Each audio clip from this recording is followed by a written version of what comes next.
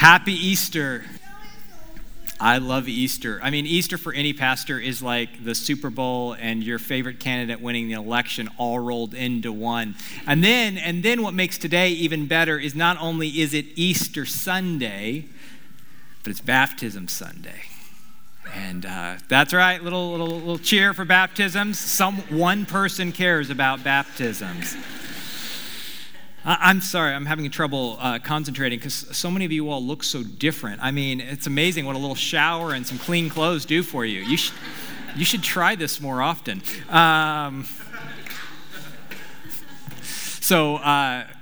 Baptism Sunday, we're going to do things a little different. What we always do is we prepare ahead of time for baptisms, and we make a video, or in today's or in this service, we'll have a testimony read.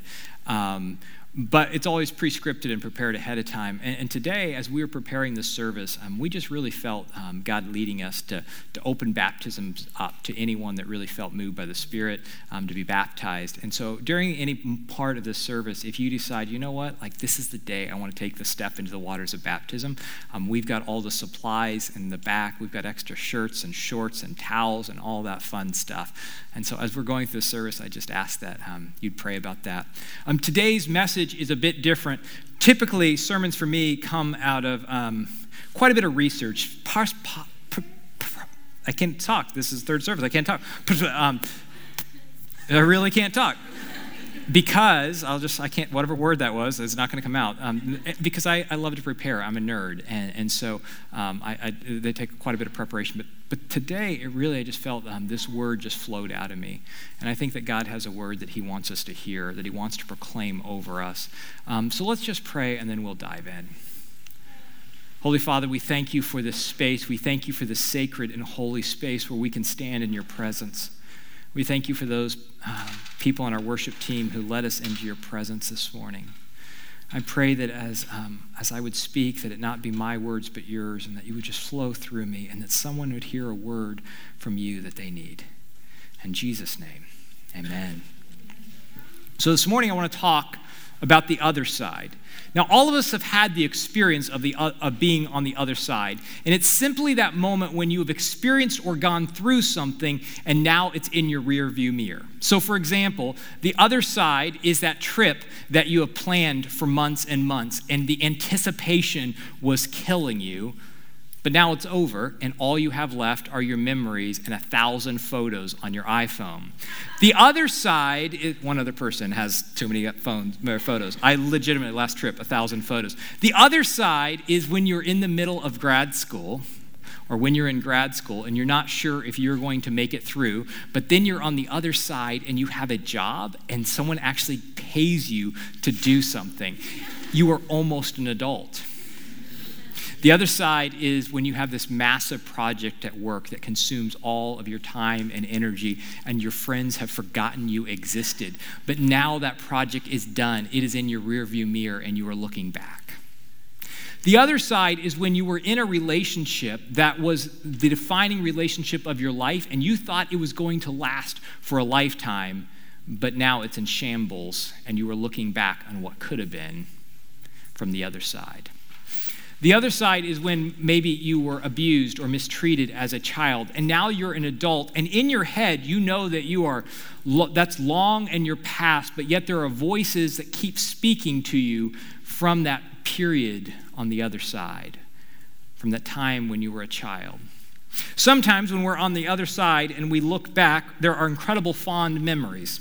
Maybe it was a long road, but you wouldn't trade the experience for anything. But others of you, when you look back from the other side, you were flooded with pain and anger and regret and anxiety. And so what I want to do this morning is I want to look at Easter from the other side of resurrection. Because I believe that on the other side of the cross, I believe that on the other side of resurrection, that God has a word for us, a word of hope and a word of new possibility. The story that has been told over your life, the story that has been written, does not have the final word. It does not define you. If you have your Bibles, turn with me to John chapter 20, beginning with verse 19. John 20, beginning with verse 19. On the evening of the first day of the week, when the disciples were gathered together, this is Resurrection Sunday, they're gathered together.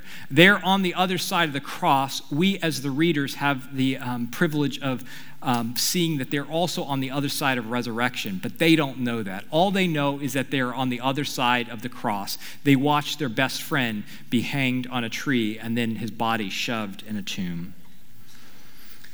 And so there they are gathered, and the disciples were together, and the doors were locked for fear of the Jewish leaders. And Jesus came and stood among them and said, "Peace be with you." And after he said this, he showed them his hands and his side. And the disciples were overjoyed when they saw the Lord. And again, Jesus said, "Peace be with you. As the Father has sent me, so I am sending you." This is what we've been talking about in our series, Practicing the Way of Jesus. That as followers of Jesus, as people who call ourselves disciples of Jesus, that we are commissioned and we are called to go out into the world and to do the things that Jesus did. And so he says, "I am sending, as the Father sent me, now I am sending you." But then he says this, then we read this, "And with that he breathed on them and said, 'Receive the Holy Spirit.'" Now, we've spent about 6 weeks on this series, Practicing the Way of Jesus, where it's been a very practical, tactile series. Like there's something you could bite your teeth into. There were steps, how you could practice the spiritual disciplines. But underneath everything we were talking about was the power of the Spirit. And so not next Sunday, but the week following that, we're going to do a 6-week series on the power and the experience of the Spirit in our lives. He says, "Receive the Holy Spirit. If you forgive anyone's sins, their sins are forgiven. And if you do not forgive, they are not forgiven." Now Thomas, also known as Didymus, his friends called him Diddy, one of the 12, was not with the disciples when Jesus came. So the other disciples told him, "We have seen the Lord." But he said to them, "Unless I see the nail marks in his hands and put my fingers where the nails were and put my hands into his side, I will not believe." A week later, his disciples were in the house again. This is something I missed every time I read this text, because the disciples are in the house again, and what's happening? The doors are locked. Just to set the stage, just a week earlier, they were in an upper room. They had the doors locked for fear that they might lose their life. And all of their hopes and all their expectations had been shattered. It makes sense that you're locked in an upper room, afraid. But now they're on the other side of resurrection. A week later, they saw somebody killed, and now they saw that person in the flesh alive. They have touched his wounds. They know it was the same Jesus. But yet a week later, it seems that fear has begun to creep back in because they're once again locked in a room. Now, my initial reaction is to judge them, but I end up doing the same thing in my life. A week later, his disciples were in the house again, and Thomas was with them. And though the doors were locked, Jesus came and stood among them and said, "Peace be with you." And then he said to Thomas, "Put your fingers here, see my hands. Reach out your hands and put them in my side." The Jesus story was not that unusual up until this point. There is a long history in Israel of Messiah's coming and promising freedom from whatever ruling authority, promising them freedom from the Roman emperor or freedom from the Roman Empire. And then Rome does what it does best. It stamps out messiahs. And so Jesus was not the first person to claim to be the Messiah, and he was definitely not the first person to be executed for being the Messiah.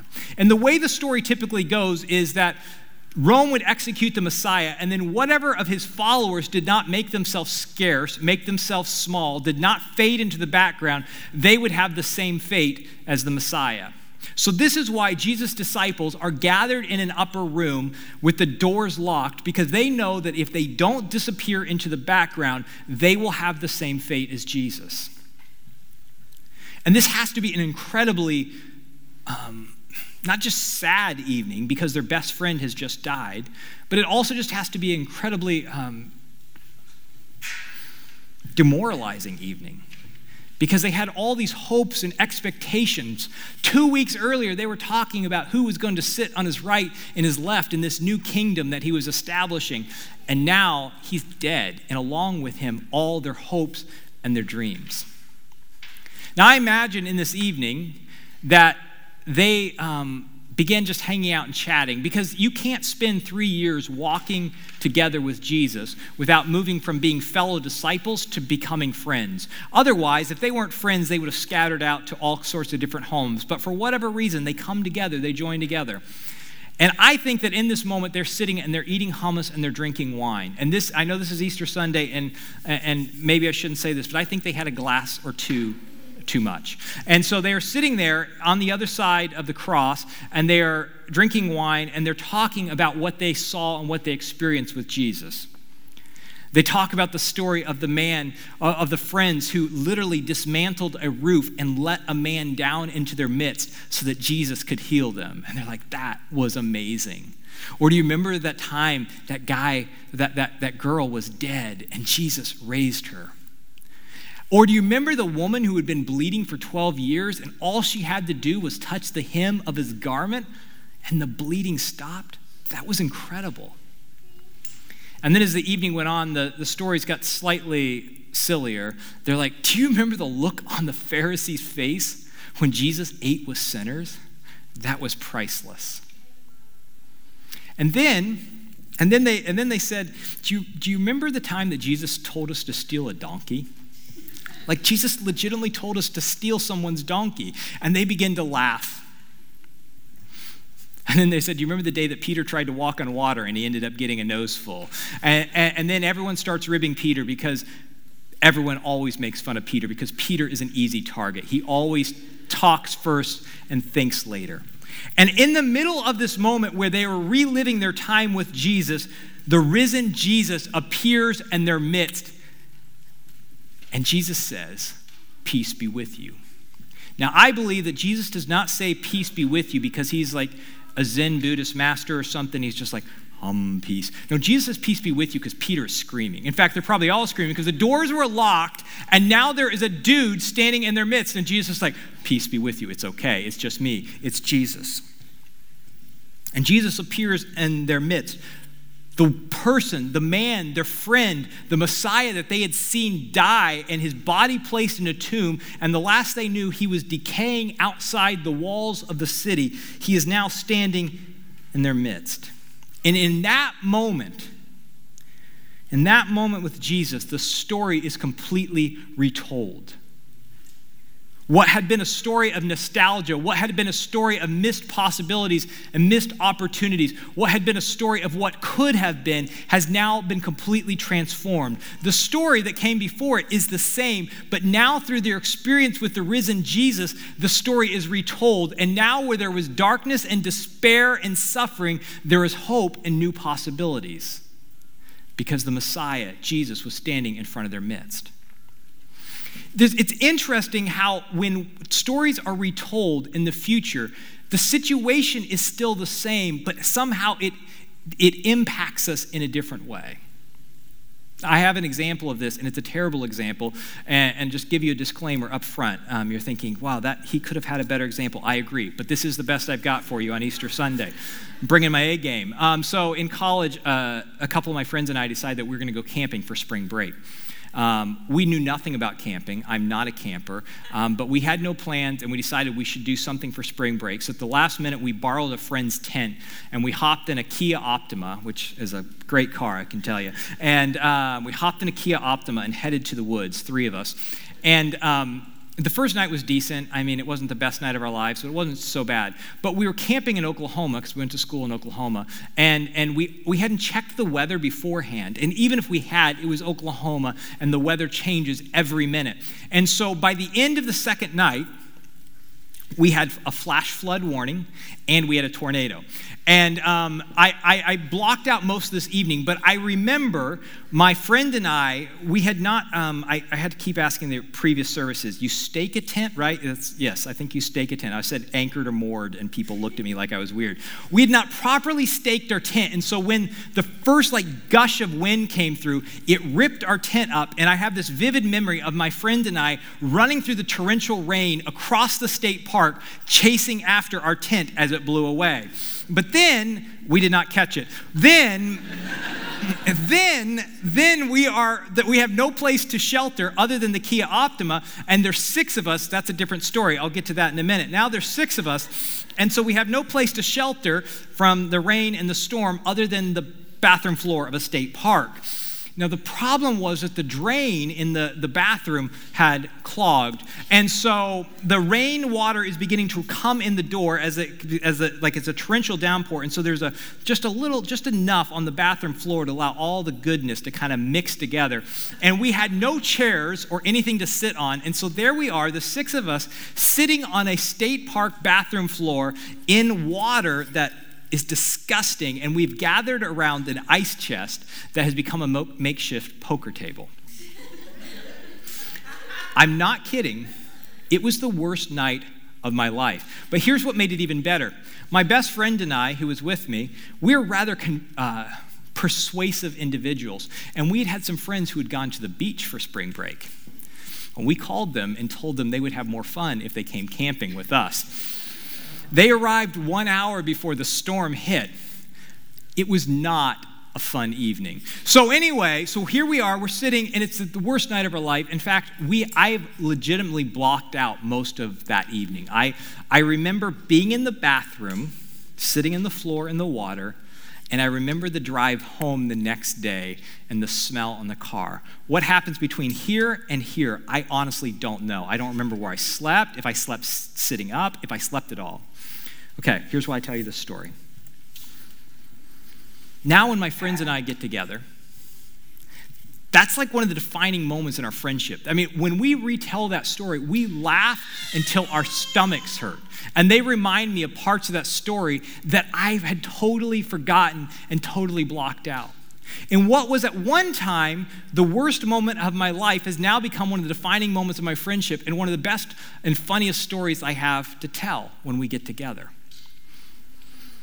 There's a way that when a story is retold with those who are closest to us and those who have experienced a situation with us, that the story can be redeemed as we tell it on the other side. The facts of the story never changed, but in the retelling, it impacts us in a different way. This night in Jerusalem has been completely transformed through their encounter with Jesus. On the other side of resurrection, the story has been redeemed. Where darkness once reigned, light has broken in. Where the story was once of death and decay, on the other side of resurrection, it is a celebration of new life. Doubt has been replaced with belief. Fear has been replaced with peace. This is the resurrection story. The resurrection story is that things that were once dead, things that seemed hopeless, possibilities and dreams that have died do not have to stay that way. Resurrection means that there can be hope, there can be new life. Stories from your past, who you were, does not have to define who you're going to be. A new story can be written.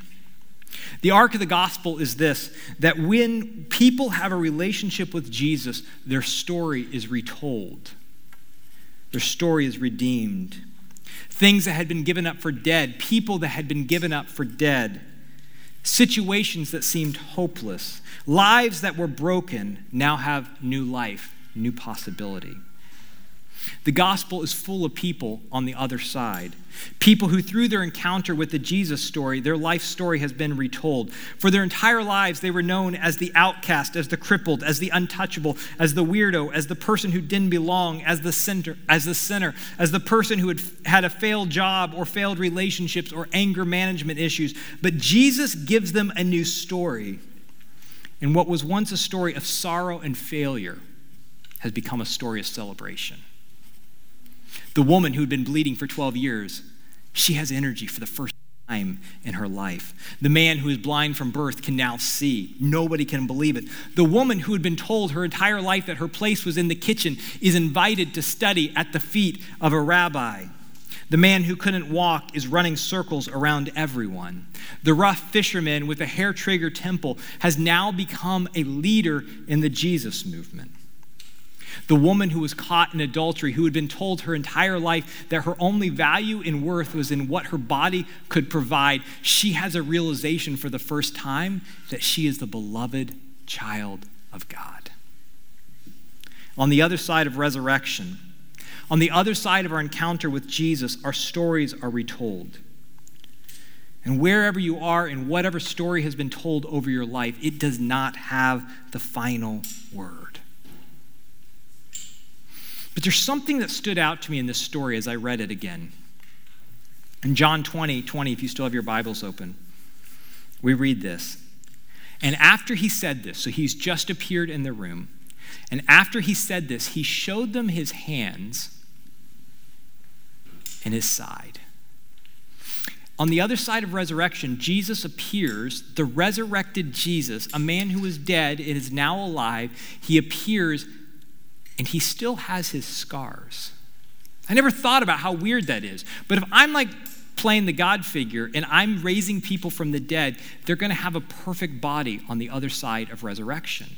If I'm going to all that trouble to raise them from the dead, I'm going to erase the few little blemishes that they've got going on. But on the other side of resurrection, Jesus' scars are still there. They don't go away. And you know this. Those of you who have taken the plunge and have decided to follow Jesus and you are on the other side of resurrection, you know that you don't forget the shame or the unkind words spoken of you. You don't forget the failure or the relationships that fell apart. But the thing is, those stories no longer have power over you. Those stories no longer define who you are, because they are being retold in light of Jesus' power. They're being told on the other side of the resurrection. The person you've been told your whole life you have to be is not the person you have to continue being. And what happens on the other side of the resurrection is the scars, which were once a sign of shame and failure and brokenness, the scars have become holy. The scars have become a witness to God's power. And in your new story, those scars, your scars, they become a sign of what you've overcome, not your failure and pain. They become a witness to God's power and redemption. Jesus' story becomes our story. Jesus' hope becomes our hope. Jesus' resurrection becomes our resurrection. Paul says it this way: we were therefore buried with him through baptism into death, in order that just as Jesus was raised from the dead through the glory of the Father, we too might have new life. This, by the way, is why at the table baptisms are a big deal, and why we get a bit out of sorts and we whoop and we holler and we scream, because we believe that in the waters of baptisms, the story that has been told over your life dies, and you are raised to new life and to a new story. You are raised to a story that tells you you are the beloved child of God, and there is nothing you could do to separate yourself from God's love. But it's not simply a story that tells you that God loves you, but it is also a story that tells you that you are being raised to life in a new community, into a new family. You are stuck with us now. You are stuck with people who cry with you during the difficult moments of life and who celebrate the wins with you. You have family to do the journey of life together with. That's what baptism's all about. That's why we get so excited, because we just got a new family member. Someone is having a new story written, a new story told over their lives. And we are invited to participate in Jesus' resurrection. And like Jesus, the scars that were once a sign of our weakness have become a sign of victory. But the thing is, I can't get the image of the scars out of my mind. And so as I began to think about it, I thought about Luke's version of the story. In Luke chapter 24, and I'm not going to read the whole passage to you, but in Luke chapter 24, after, on the other side of the cross, there are a few men who are walking from Jerusalem, which is where Jesus had been crucified, and they're on their way outside the city, on their way to Emmaus, because they're getting out of Dodge, because they know that if they don't get out of the city or they don't hide, they're going to lose their life. And so here they are on this road, and as they're traveling outside of Jerusalem, a dude shows up in their midst. Now, we as the reader know that this person is Jesus, but for whatever reason, the text tells us that their eyes were clouded and they didn't know who it was. And Jesus starts just having a little fun with them. You should read the whole passage, Luke 24. It's a really interesting story. But as they're walking along, And the text tells us that they're downcast. Jesus shows up in their midst, starts walking with them, and says, "What's up, guys? What you talking about?" "Well, Jesus, we're talking about," or, weird fellow who showed up in our midst, "we're talking about everything that's happened in Jerusalem." "What are you talking? Something happened in Jerusalem? I don't know what you're talking about." And their exact response, you can read it, it's in the text. "Are you the only person in the entire city who doesn't know what just happened?" And Jesus just keeps up the charade. He's like, "No, well, what happened? Tell me the story." And so then over the next 10 to 15 verses, they begin to recount the story of there was this guy, he had possibility. We thought he was the Messiah, the one we'd been waiting for, and now he's dead. I'm just like, cool. So they keep walking, and then when they get to their house, Jesus continues to keep up this charade. And the text tells us that he pretends that he's going to keep on walking by their house. Like, "Guys, thanks for the journey. It's good hanging out with you. See you later sometime." And then they're like, "You want to have dinner?" "I thought you'd never ask." So Jesus comes in. And we read this in verse 30, Luke 24, verse 30. "When he was at the table with them, he took bread, he gave thanks, and he broke it, and he began to give it to them. And then their eyes were opened, and they recognized Jesus." In the ancient world, when you were offering bread to someone, you would go like this. You would tear it, and then you'd place it out. And I think that's in that moment as Jesus tears the bread and extends his hands that they see his scars. And it's in his scars that they recognize him. See, because the disciples know what we already know intuitively. Never trust anyone without scars. See, for far too long, religious people have told a resurrection story without telling stories of scars and heartbreak and brokenness. And the person who goes on and on, listen, you will not hear this in a church very often. Don't trust the person who goes on and on about their spiritual strength and vitality. Trust the person who tells you that following Jesus is a daily struggle. That's a daily decision that they have to make. The world is tired of people telling stories of resurrection without scars, because the most interesting thing about you is your brokenness. It's your failure. It's the things you've overcome. This is why we encourage our leaders at the table that they need to lead out of vulnerability. Nobody cares about your strengths. They care about what you've overcome, what you've been through. Your weaknesses that with Jesus, you are now on the other side of. For far too long, resurrection people have been leading without their scars. They've been pretending that everything is okay and everything is put together. And resurrection without scars is simply empty words and platitudes. The power and the witness of the resurrection is found in your scars. The witness of the resurrection is found in your scars. The resurrected Jesus meets us in our brokenness. He meets us in our failure. He meets us in the space of our deepest pain because Jesus was broken. Jesus has scars. And we have a Savior who entered into the darkest spaces in our lives and walks with us through those spaces because he has experienced brokenness. And when he meets us in his resurrection, he retells our story on the other side. The old scars aren't gone. They're still there. But on the other side of resurrection, on the other side of baptism, when we look back, we see that our scars have become our glory. The scars become a witness to new life. The scars become a sign of hope. And resurrection is not something that is simply offered in some future yonder, some future by and by. But we, as followers of Jesus, believe that his resurrection power is available to us here and now, today. The resurrected King is resurrecting us. The stories that have been told no longer have to define us. But instead, you are invited into a new story. a story of hope and change and grace. You were invited into a story where you are called to live beyond yourself. You were invited into a story where you're called to accept love and forgiveness. But then you are called to become people who extend love and forgiveness. You were invited to allow your scars, to allow your weakness, to allow your brokenness, to allow those things in your life that are your greatest shame, to become a sign of hope, to become a sign that your wounds do not have the final word.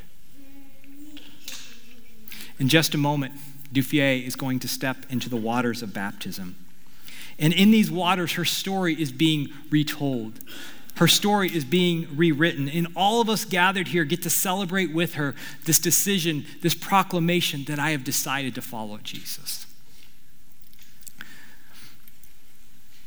But as I told you, as I was preparing this sermon, it just began to flow out of me. And I felt that God wanted us to hear this word, that our scars do not define us, that God wants to tell a new story over our lives. And as I was writing the sermon, I just kept feeling impressed by the Spirit that I was supposed to open baptism up to anyone who wanted to respond today. And so God and I began to have an argument, because if you know me, I love systems. And I love structure and data points and everything being in its place and being able to control it. And so we began to have this argument, and then I used the trump card on God. I said, what will Jessica think? And she's our executive pastor, and she loves systems more than I do. And when I told her the idea, knowing that she was going to shoot it down, she says, no, let's do it. So here's what we did. We got, like I said, we have extra shorts and shirts and towels and all those things. As if you were sitting here today, if you just felt God saying, today is the day that you need to take the plunge into the waters of baptism. Today is the day that you need to allow your story to be rewritten. You can't continue to allow stories from your past to define your future. I want to invite you to step into the waters of baptism. And I want to celebrate with you. As Duffier comes and prepares, her story is going to be read as she goes into the waters of baptism. She had been tending the table and has come, but then had to move to New York, and she came all the way back from New York to celebrate baptism with us. And so we're so excited. And here's what I want you to do. At the table, I want you to participate with me, and I want you to not be afraid when this happens. We get a bit wild. When someone comes out of the waters of baptisms, we hoop and we holler and we scream and we celebrate because we have a new family member, because someone is allowing a new story to be written over their lives. And so as we go forward, we're going to sing a song, and then we'll hear her story, and then Duffier will step into the waters of baptism. And I just encourage you to celebrate with us. And if you are here and you're like, you know what? I'm ready to take that step. I'm ready to take that plunge. You can just go out the back door. Someone will meet you. They'll show you where the room is with all the supplies. We would love to celebrate that decision with you. Would you pray with me? Please stand. God, we thank you. We thank you that resurrection was not something that happened simply a long time ago in a faraway place, but that your resurrection power is available to us here and now in this moment. And I pray that you just help us to say yes wherever we are. Those of us who are feeling the tug to step into the waters of baptisms, help us to be able to say yes to you. And we pray for Duffier as she steps in this water. And I pray as she steps into the water and she dies to the old and raises to new life, that you would give her a new story. In Jesus' name, amen.